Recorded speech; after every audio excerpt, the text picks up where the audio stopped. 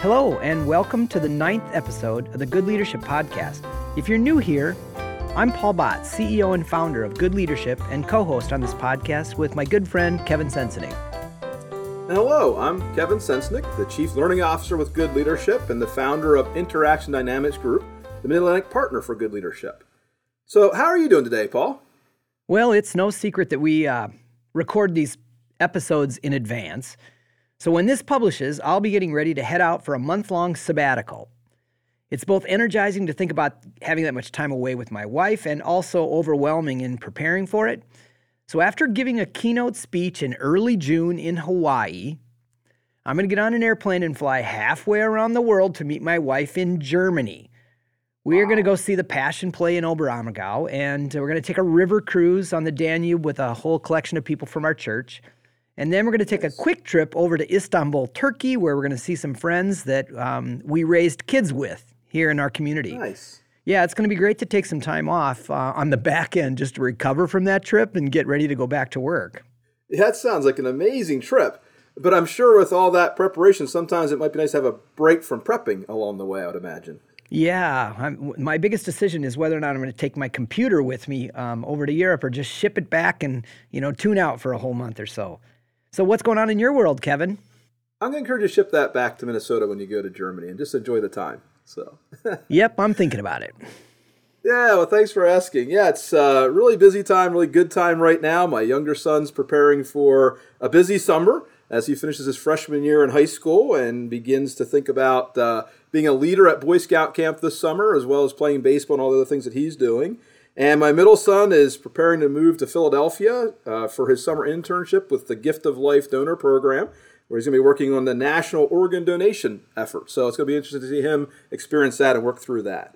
Well, big changes at home, but also that means changes in your work life too. Maybe taking more trips to Philly, going to try to find some clients there? I think that might be a really good idea. I like Philadelphia. That might be a good place to find some good clients. But yeah, it's going to be really busy with the boys' schedule and all these client projects. And so actually it's becoming more difficult to find time this summer for that family vacation we were hoping to take with everyone. And so I think instead we're actually going to just do some staycations, they call them, right? And just do some shorter term things where we can just have quality time with the family in shorter stints and really enjoy that time with them. Well, it seems to me that you've just exactly demonstrated this concept that we call blended benefits. At Good Leadership, rather than separating work and home life, we encourage leaders to embrace blending their personal and professional lives together to help be better people in both worlds. Precisely. And of course, when we're honest about the demands that we're facing both at home and at work, then it's easier to adapt and prioritize around those demands. Yeah, not only that, but if you get into a routine of sharing with your team members what's going on both inside and outside of work, that you can all adapt and prioritize together. It's a very important success habit of high-performing teams. Well, and I must say, my team is outstanding in helping me to create that sense of blend. But I'm reading a lot right now about organizations and employees feeling this sense of burnout. Because they're so overwhelmed with everything happening both personally and professionally. And so I think a key phrase I'm hearing more and more in this idea of overcoming burnout is building flexibility and mobility into people's work experience. That they have that flexibility to enjoy the personal side of their life without harming the mobility or the growth in the professional side of their life. Yeah, so flexibility and mobility right now really means hybrid. We're hearing about everybody going to a hybrid work environment, but I feel really good about addressing this subject because for years now we've had a word that represents hybrid, and that word is called blending. Right. Exactly. Blending of work and home life and things like that. So we're going to get deeper into that here now. Excellent. So one of our clients is a very large professional services firm that's reconsidering how they describe their culture. They're making a shift away from a cultural mantra that I think is kind of a throwaway phrase. We've heard a lot of people describe their culture as work hard, play hard. Right. And, it sounds good, but when you actually start thinking about what does that really mean, it's very hard to articulate that in a way that will help your organization grow and scale around that. Especially the stressors that have come up during COVID. They've really started to kind of suck the play hard out of work hard, play hard. It really kind of means work really hard first, figure it out, and if you have any time left over, then you can maybe play. Wow, that doesn't sound good at all. So I'm seeing that in other organizations as well. So what are some things they're doing to address that? Well, let's go back to our word blended. So what we're doing is helping this organization, rethink work hard, play hard, and what's underneath it. And if we focus on the concept of blended benefits, it means that I feel like I'm growing both personally and professionally by being on this team or being in this organization. And that's something that we can get people to rally around and rephrase how they're thinking about not only culture, but what people expect to get out of their teams. Yeah, and I think that's important not only from a team standpoint, but also from a leadership standpoint. And so with both of us being business owners as well, I think it's important that we not only think about our blended benefits, but we bring that to our team as well, as you talked about a little bit earlier today. Well, so much of our society now are individual contributors, freelancers, the whole gig economy, people working in their own small businesses, sole proprietors, and even people like you and me who own small businesses. In some ways, this concept is easier, blended benefits, because as business owners, it's really hard to tell where my personal life and my professional life, begin and end. And more often when I do my work at home and stuff's going on with my dog and my cat and all that stuff, some people think that's cute and others don't. And, it's really much easier for you and me and anybody who's a sole proprietor to have a blend of work life and home life. Not quite as easy. In structured organizations, most of our clients are mid-sized. They have structure and hierarchy. They have formal teams. And still, even with COVID, they have to go into work. And so this whole blended benefits concept is super important to help people maintain that sense of balance. Well, I think you're right. I think as a business owner, we kind of feel that sense of influence over how we blend work and life, but it doesn't mean it doesn't get out of control sometimes. And so I think from an employee standpoint, it's important that we help teams understand how to create that sense of blend. And I know I'm seeing that one of our clients right now who has kind of their mantra of employees should enjoy coming to work as much as they enjoy going home from work. And they're struggling to keep that alive right now. Well, that's a really good transition back to our story for today. So this professional services organization, after careful consideration by the top leader, they really decided to stop talking about work hard, play hard. As they tried to define it and in some ways defend it, it wasn't going so well. And they keyed in on that word you just used there, enjoy. And so the root of the word enjoy is joy. Actually, enjoy means finding joy. So after careful consideration by the top leader, they decided to move past the work hard, play hard mantra because the more they talked about it, the worse it got. And they keyed in on that word that you used earlier, that word enjoy. So he decided to spark a conversation with the top leaders about the cultural mantra, enjoying the journey. And the deeper they got into enjoying the journey, the more it started to sound like our concept of blended benefits. Well, that sounds really interesting. So how is it helping them move forward in their journey and their mantra? Well, the first shift happened when the C-suite team was having a conversation about how would they define enjoy the journey.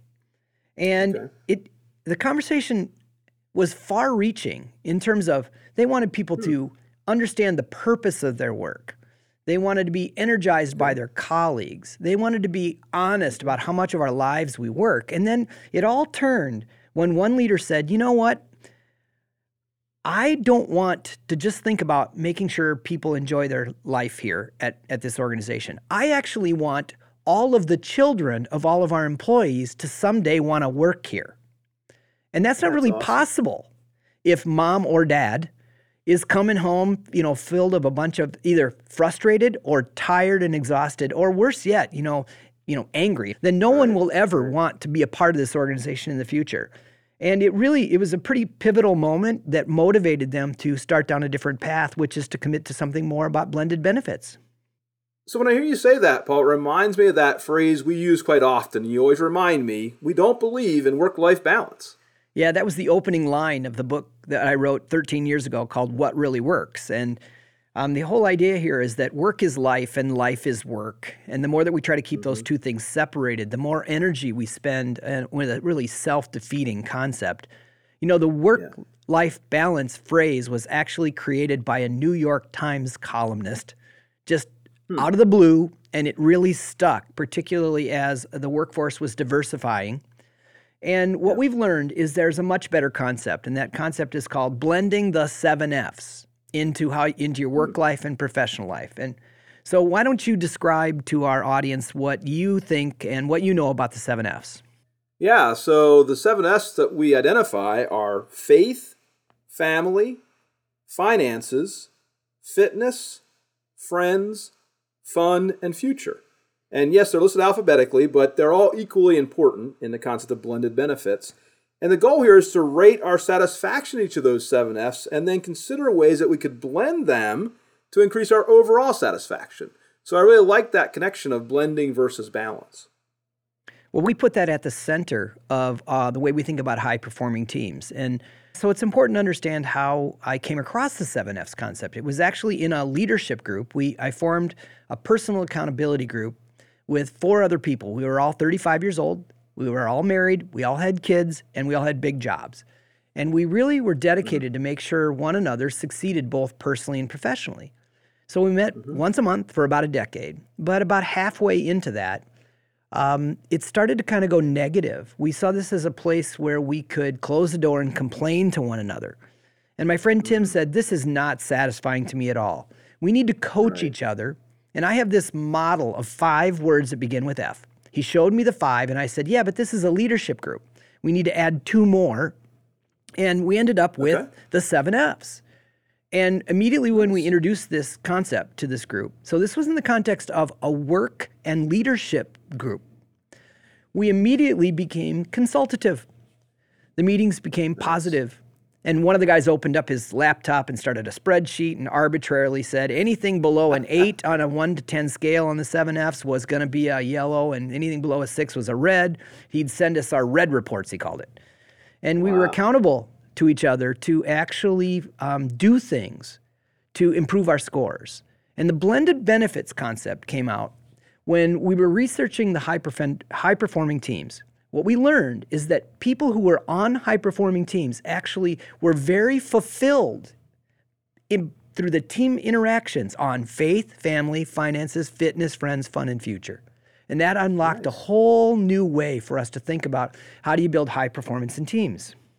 So I really like that, Paul, and appreciate sharing the example of where this came from, how you built that from your own personal experience. So how are we now taking that forward from a team standpoint within organizations and in a company environment? Okay, so most people will recognize just how much of their lives they pour into their work, especially if you're on anything like an executive team.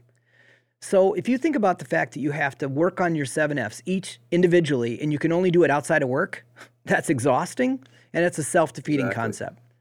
We all gravitate towards people that we respect and admire, and we have so much to learn from each other, and we can help each other, especially if you state explicitly some things that you're working on in your life. And that's why the 7Fs work so well, around the relational capital of what we talk about high-performing teams. You've got relational capital and structural integrity. Blended benefits really is the centerpiece of the relational capital. Yeah, so how does that now then connect into the story you started to share a little bit ago about the company that was moving to that enjoy the journey concept? So what we realized is that inside that company, people had lost the ability to share what was really going on in their lives. Part of it was drawn from the work from home piece for a while. Sure. And then the other part of it was drawn by the fact that they were really only focused on their productivity, and they stopped asking the questions around, well, what about your work is fun? Do you feel like you're getting ahead in your life? How are your friendships? In some cases, some people reconnected with friends using Zoom and things like that, but in many cases, people just became isolated and just couldn't wait to shut the laptop and finish the day. And so what they realize is in the context of the word enjoy, there are so many of the 7Fs that get fulfilled. Friendships, in some cases, faith, certainly fun. And we're realizing that even if you plan things like walking meetings and you have stand-up conversations, there's even a little bit of footsteps and fitness that's involved in things. And when you talk about the journey is all about future. And so when we took the 7Fs and used it as a measurement tool to find out how satisfied people in this organization were, particularly at the management level. We saw lots of 4, 5s, and 6s on the wheel. And we realized that was a material way to measure the fact that the play hard or the fun was gone in the culture. So what we really did was to help people focus in on this idea that what you concentrate on grows and what you look for, you find. And we literally had to start teaching leaders and managers how to look for the fun and multiply the joy in the job. So as I hear you talk about that, what I kind of sense was happening is that work from home element kind of forced people to go to just the structural aspect of their teamwork. So I do my work, I close my laptop, I'm done. And what you're suggesting is we need to reinforce that or re-engage the relational capital side of that, bringing back that connection. And that kind of ties the 7S into both a relational and a structural aspect within the team. Mm-hmm. So one of the simplest questions we taught the managers how to ask is, well, what things on your 7F's wheel are being enhanced by working on this project? Yeah. And right away, when we first asked those questions, they were deer in headlights. And we're saying, you know what? Why are you asking me this? I don't know what you're talking about. Yeah. And then, the next question is, well, is anybody having any fun? Well, yeah, I really like this work. Okay, well, what else? Well, I've met some new friends on this. And then it just kind of snowballs into a discussion about positivity. And you and I both know, if the discussion is about negativity, everybody gets more negative. If the discussion is about positivity, everyone gets more positive. So we're classically conditioning them to look for and find and talk about the positive things that are happening on their 7Fs, and they are enjoying their journey more. Excellent. So when you started the example, you shared that phrase, we don't believe in work-life balance. And that was a great place for us to start this thinking. So what have you learned, and what maybe has this team learned about trying to keep those two parts separate?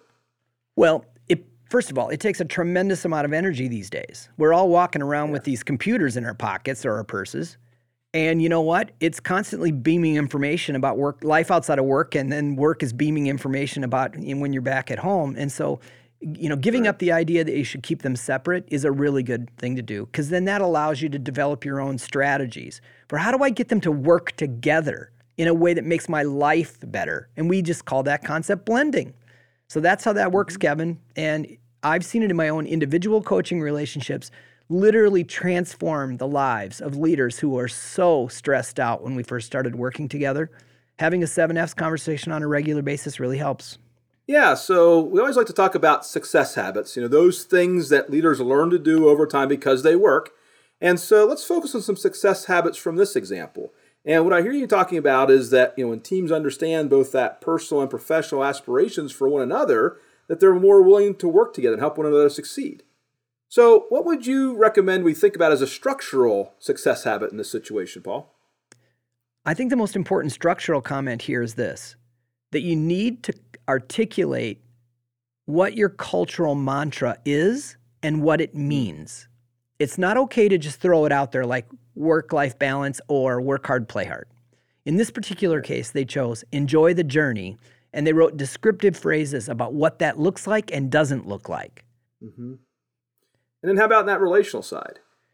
Well, the relational side is if it's not the 7Fs, find something that allows you to assess as a team and discuss as a team. How are the things that are bigger than the day-to-day job, how are you doing on those things? The 7Fs work so well, and even people who don't want to talk about their faith life, there's a lot of spirituality that happens in life, and especially in the last couple of years over COVID. There's a lot of spirituality concepts that are actually quite easy to talk about. And then, of course, it's easy to talk about fitness and those sorts of things. But having some model like the 7Fs is a really good way to do that.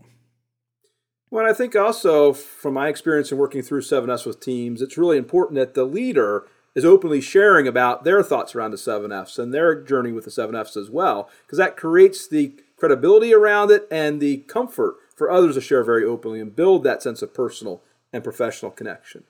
So the success habits for our listeners then are structurally to take the time to define your cultural mantra, and relationally to discuss the 7F's wheel with your team to focus on blended benefits as important to team success. Yep, and that's important to business results because we know that teams who actually develop that sense of care and concern for one another, they will then do the things that have to be done in order to make sure that the most important things get done with teamwork in the most sincere ways.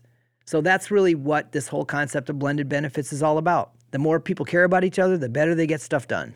Well, yeah, because as I think about, as you say that, people feel as though they are growing both personally and professionally by being part of the team.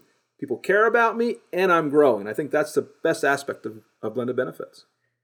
Well, thank you, Kevin. Thanks for the partnership on this, and thank you to our listeners for tuning in yet another time. We look forward to discussing topics around good leadership and high-performing teams again with you very soon. And we certainly hope you enjoyed our conversation today. We always like to hear from you about topics that you may like to hear about in the future, so please feel free to reach out to us. And if you'd like to try the 7Fs tool with your team, it's available online at goodleadership.com/SEVEN-FS. So until next time, remember, good leadership is a team sport, and it's our intention to help you build the team that helps you build your dreams. And make it a great day.